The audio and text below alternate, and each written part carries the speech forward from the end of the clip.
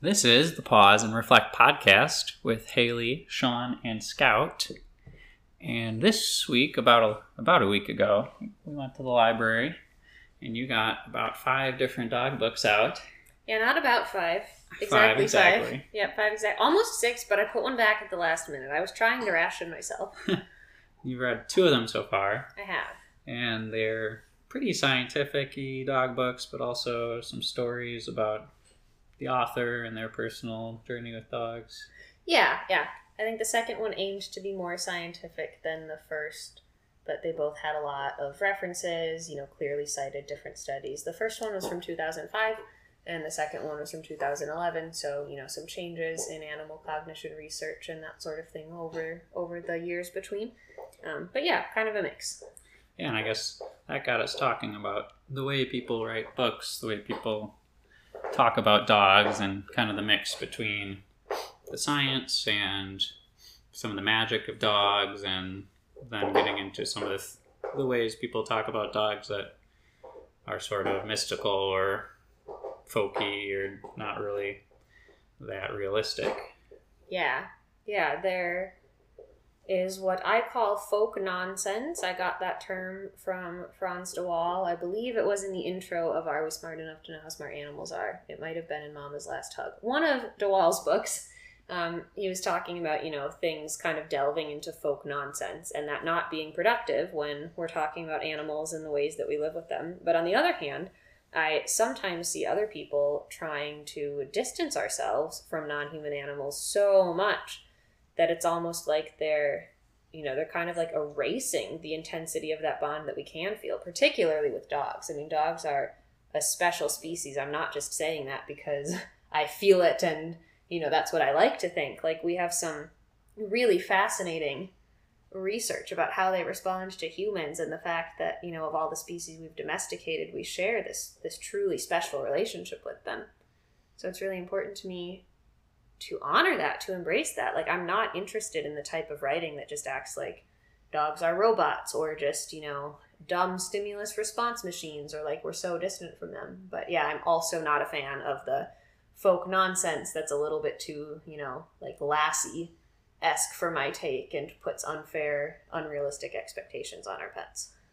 Yeah, so I guess on that folk nonsensy side, what kind of things do people say? They talk about, how their dog can read their mind, or, Lassie knows that somebody fell in the well and ran 2 miles to get help. Yeah, definitely. I think that because we have such intense emotional bonds with our dogs, and because, there is so much merit to that relationship, I think it's easy sometimes to feel like our dogs know or understand more than they do. And that isn't to say that they don't understand a lot, because they do. I just think it's important that we try to think rationally, because otherwise we risk putting some really unfair expectations on them. Like an example that I've heard, even just growing up with dogs, is like dogs having this sixth sense, and like dogs know when you need them to be serious, and like they just know exactly what you need, or if you need help, they'll run to get help, and all of these things. And like, I don't necessarily think that all of those things are entirely untrue or have to be problematic, but I've sometimes seen them used in ways where it's, if you expect that your dog knows when you need them to be serious, and you expect that your dog knows when you're sad, like if that's an expectation you've really internalized, well then if your dog is all hyped up after you lose a friend or something horrible happens, it's easy to be mad at them and to feel like, well, you're supposed to know better. Like, you're supposed to know what I need. Mm-hmm. And that's not really fair. Or, examples like people thinking that their dogs understand everything that is said to them. Like I've definitely interacted with some people who think that dogs just completely understand English. And we can talk about what we're learning over time about language abilities of non-human animals. We can talk about, clearly teaching an association between a verbal sound and a picture or an action that takes place, like how Scout knows that middle is the cue that indicates going between my legs. But I think it's problematic when someone is like trying to have, a full conversation with their dog on the street, like Fido, he's not going to hurt you, stop barking, you know better. Like, that is not really fair to the dog either, because your dog doesn't inherently understand those sentences, and now you're sort of acting like they should. And again, it's easy to feel frustrated because it's like, well, I told him he didn't need to do that, and he still did it. And maybe there's something else you need to be doing help your dog or figure out your relationship a different way. And sometimes that talking can be productive. Like, there are times where I will talk to Scout in a very specific way, and the words don't matter, but saying certain words makes it easier to have the tone that I want to have. So, like, this is not Haley talking to our dogs ever. Goodness knows I talk to my dog plenty. But when it's coming from that, like, sort of folk nonsense sphere where it's, expecting your dog to be this mythical creature who perfectly understands everything, and like sometimes I kind of see people imposing certain morals on dogs or suggesting that their dogs like automatically know what is good and what is right and what is pure. And on the one hand, part of me is like, yeah, like dogs feel like very pure, wonderful creatures. That's one of the reasons that we're drawn to them. Like, they lack a lot of the negative things that we associate with humans. Their, like their otherness sort of takes us out of ourselves. It can be really, really beautiful. And then the ways that we're similar kind of reground us. Like that's delightful. But like, Scout does not inherently understand human society and social norms, and like, she doesn't know that things are automatically good or bad, and she's brilliant. I think she's so smart, but like, I don't think that, if I had a heart attack in the living room, no, I don't expect that she'd figure out how to open the front door and go to the neighbor's house and like bring the neighbor back over here, Well, she'd definitely call 911. I'm sure she would do that. Everyone learns that as a kid. Yeah, but there is definitely a lot of magic about dogs, and it's easy to see where you can get a little bit carried away imagining that your dog knows more than they do, or that they're a different creature than they really are. Yeah.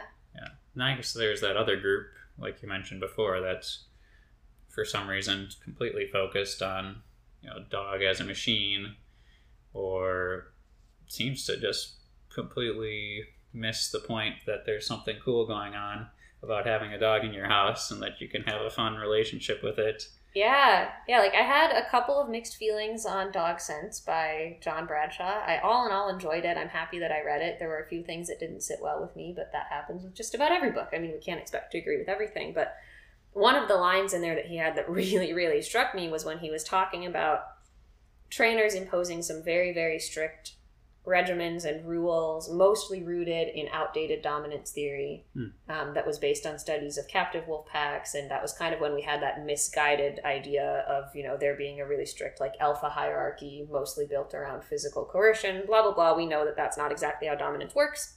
Dominance is real. Dominance exists. It just is not quite in that way that we thought. And so as he was describing trainers doing this, he said that it feels like they are taking away the joy of owning a dog and turning dog ownership into a challenge.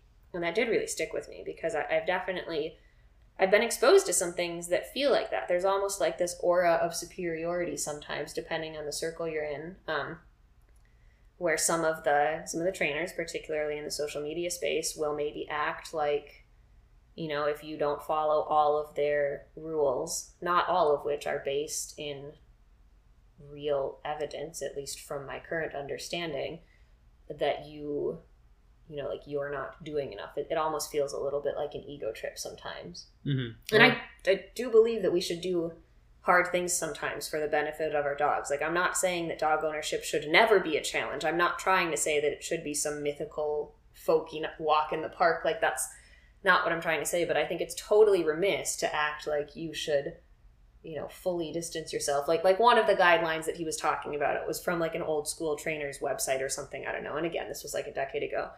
But one of them was like, you should not like stroke or pet your dog like ever, unless it is, like in a defined training session as a reward. And it was just like, wait, like that's one of the things that humans enjoy about dogs. And that presumably many dogs enjoy about humans. And like, why would we completely strip the relationship of that? Like that, people will present that as a challenge kind of. And there are, again, nuance always. There are situations where should we maybe think about restricting affection in certain contexts or considering what we might be reinforcing with our affection. Like, absolutely, let's think critically. I'm not saying that we, should just willy-nilly all of the things all the time. But it just makes me so sad to think about, like, totally stripping some of the magic of the relationship. Like, I love when Scout comes up to me and presses her chin on my chest, and I know that she trusts me, she feels safe, she's fully letting her guard down, she's going to fall asleep there. Like, that's beautiful. And I don't think it's unscientific of me to say that that's beautiful, right? Like, I think I can experience these intense emotions, kind of going back to taking it too far to the extreme of the quote-unquote folk nonsense. I think I can experience the marvel and the magic and the joy, and I can feel all of those things while fundamentally staying rooted in evidence that we have and available research and respecting her as a canine. I don't think these things are mutually exclusive. Absolutely. I think there's sort of an old-fashioned idea about if you're a serious trainer, you won't talk about loving your dog or, the ways that you show affection to them that seem less serious. It needs to be focused on the training. And I think even now you get a little bit of that, or it comes into play differently.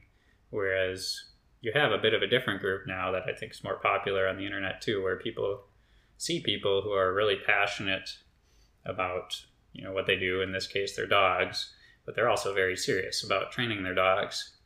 And it seems like that makes much more sense as a combination. Like, you can talk one day about how much you love your dog and all the cool things you do to get together, and the next day you can talk about all the serious ways that you train, and the next day you can talk about how those intersect. And like, they don't have to oppose each other. I mean, just this morning when we were out in the backyard playing with Scout, I was nerding out to you a little bit about reward placement and how that can affect her positioning in different commands. Like, if we always release her out of middle through the front by throwing the toy, she develops the muscle memory of, like, forging ahead a little bit in middle. And, like, I think that these things are fascinating. Like, that's really cool to think about. It's a little bit technical, it's interesting to me, it's fun to see how that plays out.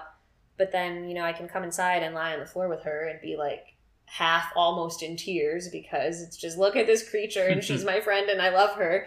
And I think that those things can both be productive and they can be in balance. Like, I've found that the dog specific books and just the animal books that I like best have that balance. That was what first drew me to Are We Smart Enough to Know How Smart Animals Are by Frans de Waal, because he held on to these things that I think so many of us feel when we think about interacting with animals. Probably anyone listening to this podcast would call themselves an animal lover. And we think about the intensity of the relationships that we can form and how marvelous it feels. But then de Waal went, and, he's determined to keep everything grounded in available research and not delve into that folk nonsense. And I love striking that middle ground. Like, I love walking that line where these things can exist together. It would be unfair of me to act like Scout's a little perfect human and like she has an idea of my own moral framework and like she like automatically knows how to function in human society. But I think it would also be unfair to like just think that she's some always self-serving, manipulative, old school dominance theory dog, or to think that she's just like a strict behaviorism point of view stimulus response machine, right? Like I think all of those things would be unfair. And I think that what's healthy is the like reconciliation of all of them. Yeah, you'd think you'd want to have fun and enjoy your dog. And sometimes, I guess I'm sure those people wouldn't say, I don't enjoy my dog, but you sort of wonder sometimes when they don't ever say it or when they act so much like, their dog's this thing to be controlled, or, there's just a goal to, meet this next bar and then keep going. So what are some of the ways that the authors you like do talk about the magic of dogs? They, like, first and foremost, they acknowledge their own emotions. They're self-aware of how things feel. They're willing to talk about how things feel and to say that those feelings are valid, but then they also question a little bit, like, where those feelings might come from and if, like how much weight they should put on those feelings. I guess maybe I'm not phrasing this quite right.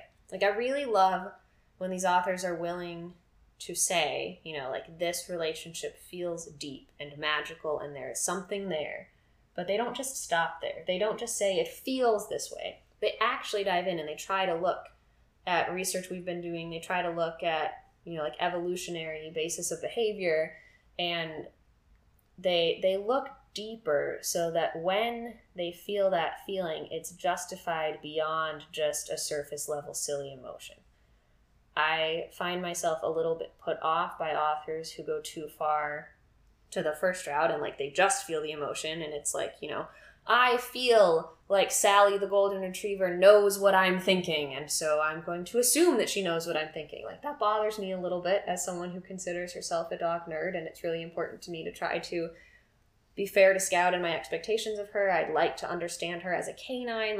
Like those are big values for me. So, I'm not thrilled when I hear someone just being like, it feels this way, and so this must be true. Like, Lassie knows that Timmy fell into the well, and Lassie is this glorious creature who understands how human society works, and so she's going to go fetch the person. Like, I don't love that. But I get just as irked when it's in the other direction, where it's, like a strict behaviorism point of view, like the dog is only doing that thing because it was previously reinforced, and the dog does not actually care about you as a fellow creature at all.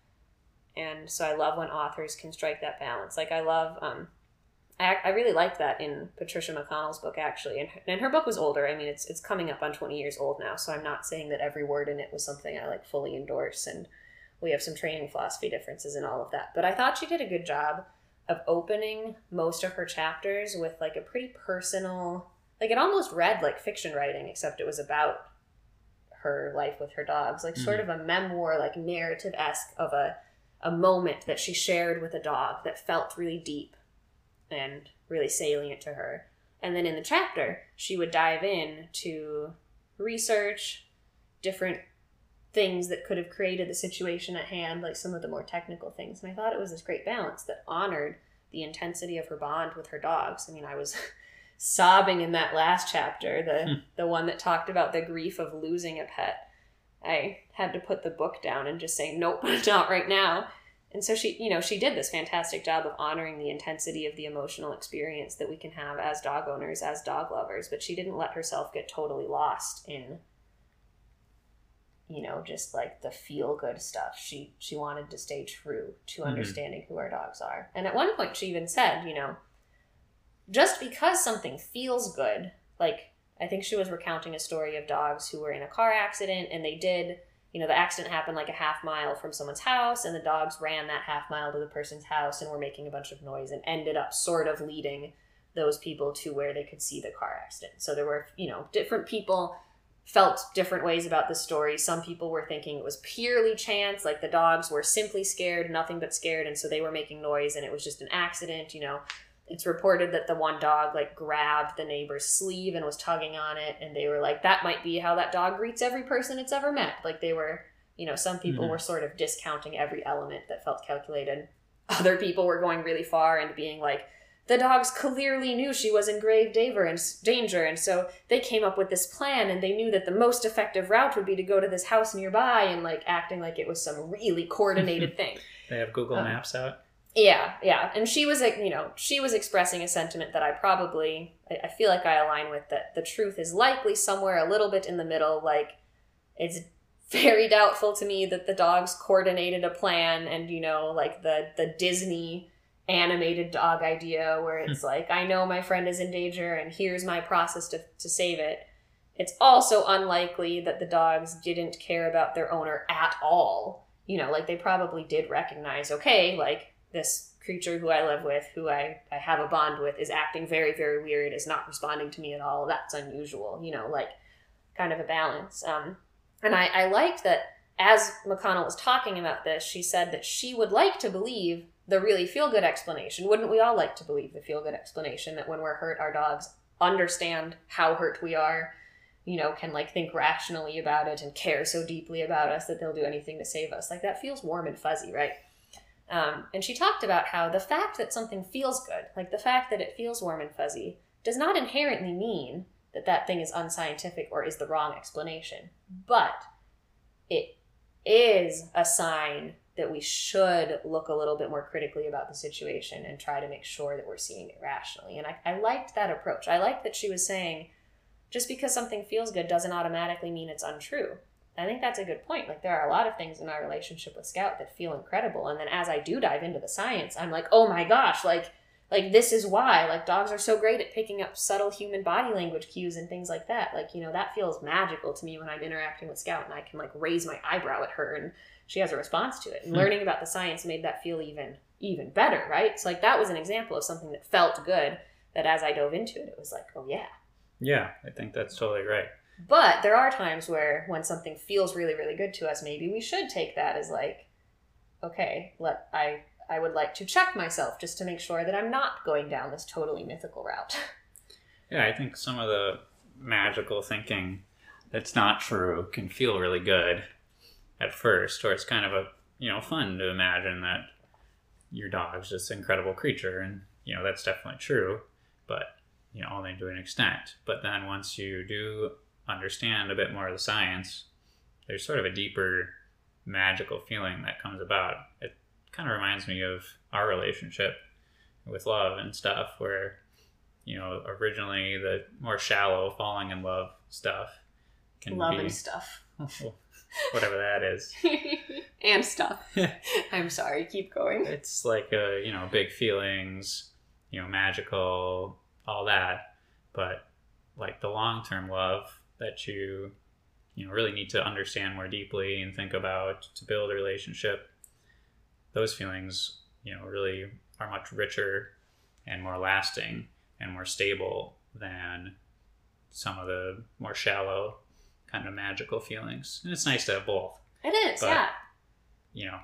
You really can't get fueled off just the magical thinking, because at some point it's going to break down and let you down. Yep, and it can skew your perception of situations in a way that might be unhealthy, unproductive, or, I've been throwing the word unfair around a lot, but I think that's really key, particularly when interacting with our dogs who don't have a shared verbal language to express how they're feeling and set expectations in that way. Like, if I internalize some of these not so true ideas about Scout and then I put these really high expectations on her, that can set us up for a lot of disappointment, or like thinking that she should be doing things that she just does not understand, aren't coming naturally to her.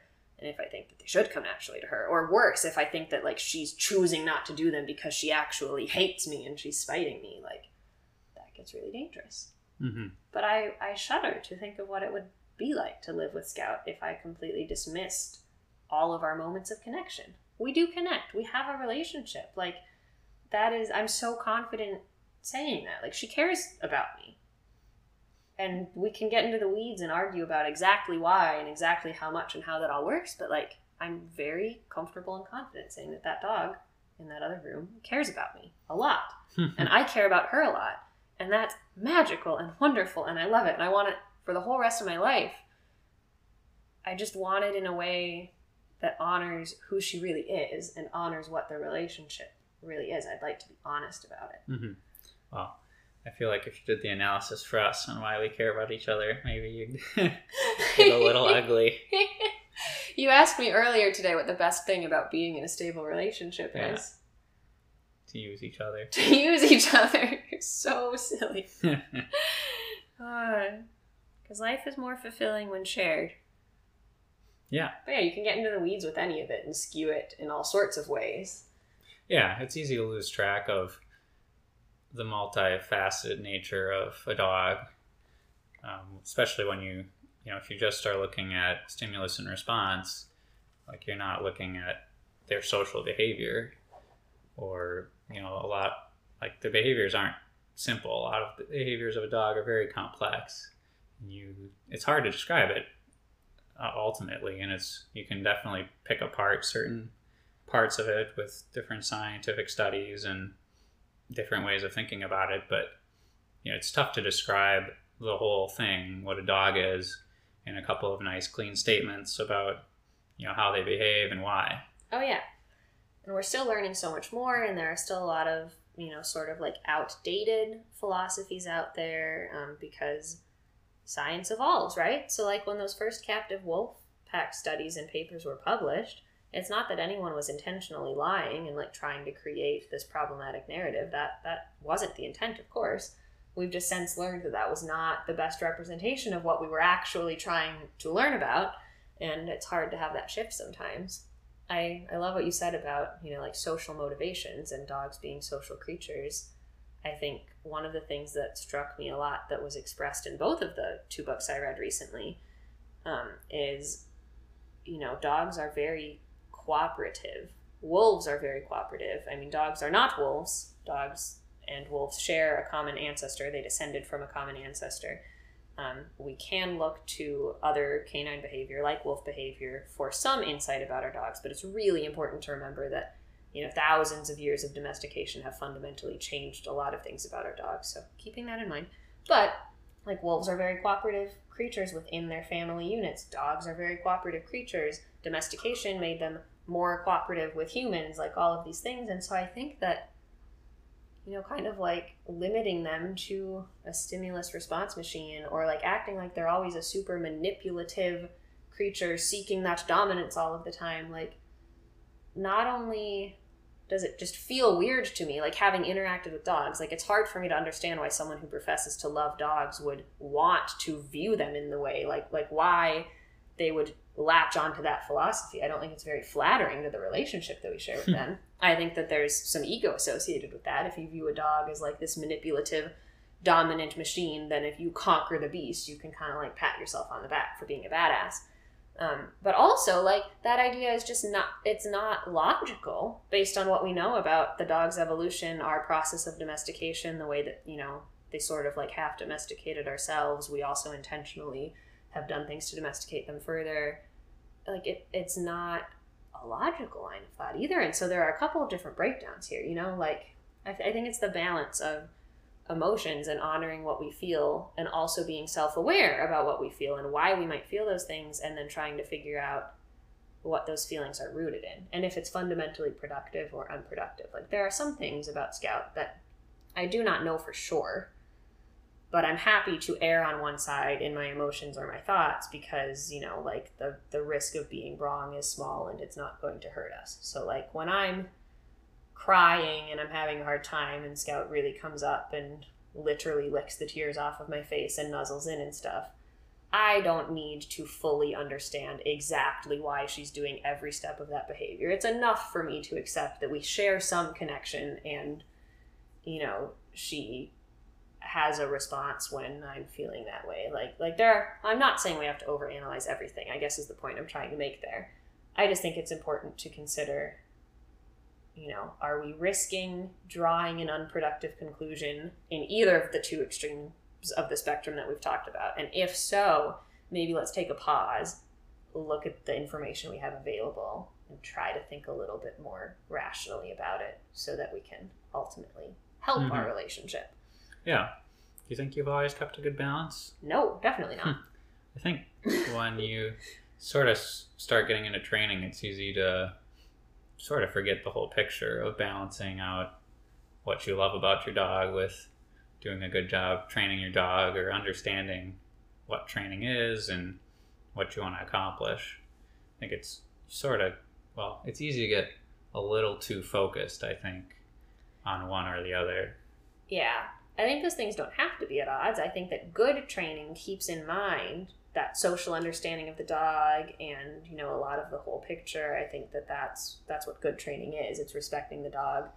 It's keeping that holistic idea in mind. But I agree, like, for me personally, when I've gotten really into the technicalities of certain training, or I learned something new, it's easy for me to, you know, sometimes forget in the moment when I'm trying to execute a technique that Scout and I are these social animals, like interacting and sharing this bond. It's easy to get so in my head about the exact thing that I'm trying to implement. It's easy sometimes to forget that she's an individual, even though I spend so much time thinking about that in other contexts. You know, sometimes you'll learn something and you'll be like, well, this worked for these dogs in this situation, and I'll kind of like forget a little bit to go through the steps to think about Scout as an individual and me as an individual in our life. Yeah. So yeah, I've definitely not always kept a good balance about this. I've gone the other way too. I've absolutely had moments where I'm just like, this is magical, and like... Oh, yeah. I don't know if it's really ever hurt us, But, no, I think it's fun. It's, I like when you're sharing about why you think Scout's magical. I don't necessarily have those feelings the same way you do. I, in general, find animals pretty magical and, different things magical, but less so necessarily in Scouts. Like I don't come up to you and go, isn't it so magical that, Scout does X, Y, or Z? Yeah. I mean, I knew a foster puppy for like 4 days, and when he put his little head on my neck right up, our faces were right next to each other, I was just like, oh, Sean, this is the most beautiful thing that's ever happened. I do think I had enough dog background knowledge, and I was focused enough on training and like really, really wanted to do a quote unquote good job. We've talked about that at length previously, that if anything, at certain points, I think I've erred too far on the side of like distancing myself from the folk nonsense. I think personally, when I was a kid, I really dove into the folk nonsense. 10-year-old Haley was just like, dogs are pure and wonderful. And like, again, that's not necessarily untrue. I just had some not so accurate perceptions, I think. Yeah. I think back to the training, when you start trying to learn something new or teach your dog something new, it does sort of put you into that challenge mode a little bit, and even sometimes a little bit of a conflict mode of, why doesn't my dog get this yet? And it's easy to get a little frustrated, and definitely that, I think, kind of blocks some of the, like, hey, you're my friend. But that is also natural with a relationship, that sometimes you're trying to figure something out with the other creature, and yeah, you and I disagree sometimes. Yeah. I think in the context of dogs specifically, it has become really important to me to think about the fact that their lifespans are shorter than ours, and to make sure that I'm trying to think critically about the balance between immediate joy and bond and kind of like those marvelous feelings that we've been talking about, and delayed gratification. I think that both of those things have a lot of merit and are really important, and as time has gone on, especially as Scout continues to get older, it is important to me that I'm working hard, setting us up for long-term success. Like, I think there's the classic question, right? Like, people go around asking sometimes when they're trying to be deep at a party or something, if you only had one day left to live, like if tomorrow was your last day alive, what would you do? And a lot of people think that question, reveals what you should be going and doing, I think to a degree, like it is important to think about those things. The idea of time being really, really short can help us come to terms with what we do want most. But I think the fundamental difference missing there is that in that hypothetical situation, there is no tomorrow after the one that they're talking about, so you don't have to worry about the consequences of any of your actions, and so you don't have to think about any sort of delayed gratification. That question sets you up to just think about what is immediately gratifying. And I think that kind of that translates into the dog world for me, where it's important to me that I'm not just always prioritizing immediate joy in a moment over what might be best for us in the long run. But I think sometimes it's easy to go too far on the other side, where it's like, I used to have this idea in my head a little bit that I couldn't have fun with Scout until her reactivity was fixed. I've talked about this a little bit on Instagram and our blog before. Like, it wasn't something I super consciously thought about. I had sort of just internalized it without realizing it, that like I couldn't properly have fun, or like the fun didn't count as much. The fun wasn't as real. It wasn't as valid, or like maybe I should even feel bad about the fun until she was fixed. And that was a really damaging mindset. It makes no sense because her life is short. And so, yeah, I want to be setting us up for success. Like, I'm not going to, every time she begs for food, I'm not going to give her the food every single moment and reinforce all sorts of behavior that could make our life problematic and prevent us from taking her to a patio, respectfully, and like all of those things. It's important to keep that in mind. But like, I'm totally going to have fun with her, even if things aren't perfect, even if her training is imprecise or there are things we're still working on. Like, I absolutely want to feel the intensity of those moments of joy, and I want her to feel that too, because her life is so much shorter than mine. And yeah, that balance is just one I think about. I feel like that ties into the rest of this conversation, specifically in the training sense. Like, sometimes training plans focus so much on the delayed gratification piece of that I think it can feel like you're in this boot camp of really, really, really hard work. And I'm not saying that that's inherently bad. Like, again, sometimes things will be hard. Not everything that we feel good doing with our dogs is something that is going to be productive. But we should probably question if, like, we're going through months of feeling like dog ownership is this chore and this challenge and, you know, conflict, and we're always disagreeing, we should consider what % of our dog's life that is and how we can maybe strike a little bit of a better balance. Yeah, and why you lost the magic, especially if you really felt it at the beginning. Like, here's this great dog, and a couple months later of this struggle, sometimes it's a lot harder to remember about that. Yeah. I do think, on the other side, like, if you like your dog a lot, it's easy to get embarrassed, too, about, you know, if you're trying to train them and somebody comes over and the dog jumps on them, and you're like, oh no, I'm trying to teach my dog not to jump on people, you know, and now everything's ruined. I'm so embarrassed. That... or however I imagine people feel. I've taught you how to spiral in thought, haven't I? That was totally like a Haley thing. Like, oh no, Scout did this thing I don't want her to do one time. Everything's over. The world's ending.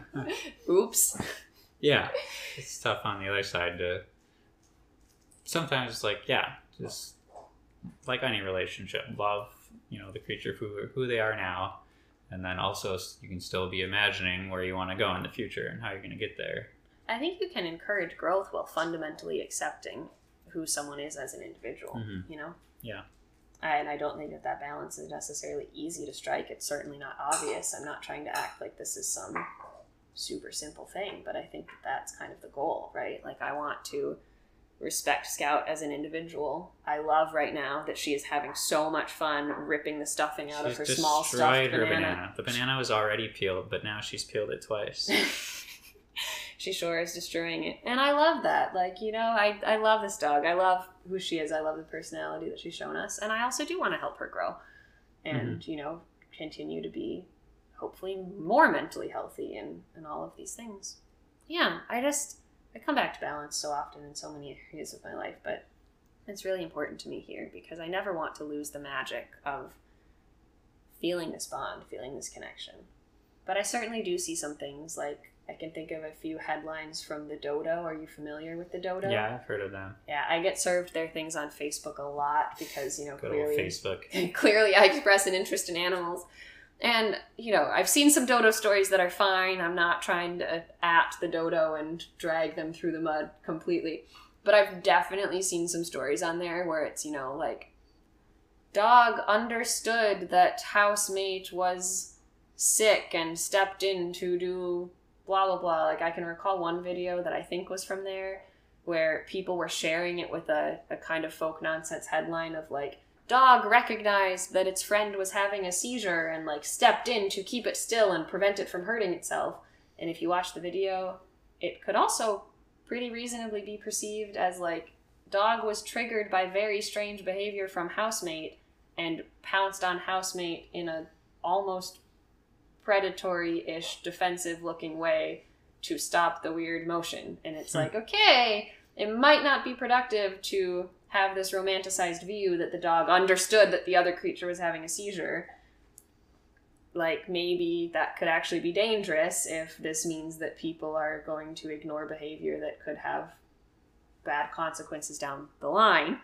On the other hand, you know, I'm not trying to say that dogs never are aware of things. Like, dogs can sniff out cancer. There are documented cases where a dog started acting differently and consistently nosing an area on their owner's body, and then it turns out that that's where cancer was growing. Like, that blows my mind. So I don't want to totally discount these sort of, like, sixth-ish sensibilities that we sometimes attribute to dogs, but I do think it's dangerous to romanticize to an extreme, especially in the day and age of the internet, where you have this information being spread, and I think that can have, you know, ripple effects. Mm-hmm. So there's a mix, for sure. We can just talk about the science about why dogs are cool. That's nice. Yeah. Like how I couldn't build a dog nose if I tried. No, dogs are so cool. They certainly have some incredible biological abilities. They're incredible. They're so cool. And they're so good at forming social bonds with creatures who aren't dogs. which like we kind of take for granted, right? Like I don't know, it's so easy to just picture a dog and think about them living in a household with humans or cats or even like guinea pigs sometimes. And, you know, like I would argue that human children look quite a lot different than adult humans. And I don't think that people are entirely sure if dogs see them as the exact same. Like if they recognize like, oh, that small human is the same as the big human. But in the larger animal kingdom, like that is wildly uncommon. Like this is so cool. This is fascinating. It's so cool. Their ability to form deep social bonds with creatures who are not other canines is so cool.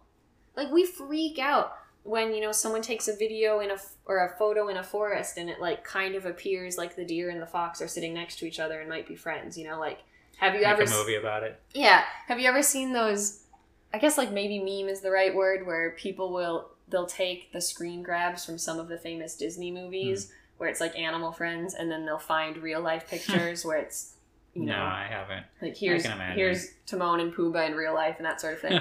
We freak out when that happens because it's not common. Like, we get so excited when we see a picture that looks like it's documenting a friendship between a fox and a deer or whatever it may be, because it's not something we see often. But that's so common with dogs. They can be so social. They can develop these relationships. That's not to say, I'm not at all trying to say that, like, all dogs have to be indiscriminately social with everyone all the time. That's not how it works. But they can form these really strong familial bonds. And I just think that's fascinating. It blows my mind. And they're so cooperative, like, truly. Yeah, yesterday I pointed to Scout to tell her this toy was behind the couch and I was going to move something so she could get it. And then she ran over. Yeah, it's really cool. It's cool how we can subtly communicate things. And see, like, that's a really great example where I found that moment a little bit magical in our household. I was like, this is so cool. Scout pays such attention to us. She's really great at following our pointing gestures. Like, we've built this sort of shorthand that we share together. Dogs also pretty naturally follow human pointing gestures. Clive Wynne talks about that a ton in his Dog is Love book, and like comparing dog puppies to wolf puppies and like some of the differences that we believe are biological. Like puppies are sort of pre-programmed, like predisposed to bond with humans and pay attention to us, which I just think is really cool. But that's an example of something that, you know, if taken too far, could become problematic. Like, if I was expecting Scout to know what I mean and read my mind every time I point at something, I'm going to end up disappointed. And if I'm really not in the right mindset about it, I might even be getting mad at her or really frustrated with her because she's not doing the thing that I think she should be able to do. So I think that's a good example where it's so fun, you know, to think like, wow, you took this cue and it was really cool. Even like today on our walk when I gave her a treat and then she was kind of looking at me like for more treats and you were bouncing the ball in your hand and I just sort of like loosely gestured at you and the ball and right away she ran to you and the ball instead. I think that's cool. Like, I was absolutely telling her something and she at least closely enough interpreted what I was telling her. I just think that's fantastic. But, you know, again, I'm not going to walk down the street and expect her to just understand what my random gestures mean without me thinking clearly about how I'm coming across to her and how she perceives the world and the associations that I've built. That balance. When do you think you lose sight most of the magic? When you get frustrated? Sometimes I feel like, even in our relationship, if we're like mad at each other or embarrassed or whatever, it can be easy to, I don't know, just feel bad about the whole thing. Yep. Yeah, sometimes I think that's the common thread in my relationship with Scout and my relationship with you, is when I start feeling bad about myself, or like, you know, sometimes I'll feel like Scout's behavior is a reflection of me failing her or not being good enough, and that can really make it not feel magical. That can make it feel super heavy and difficult. It's also, it's a little bit narcissistic to think that everything she does is just because of me. Like, I'm aware that that's almost a paradox, for lack of a better word, like, you know, to try to honor her as her own creature and then internalize all of this insecurity when things don't go quite right. Mm-hmm. Well, she sure is a special dog. She is special.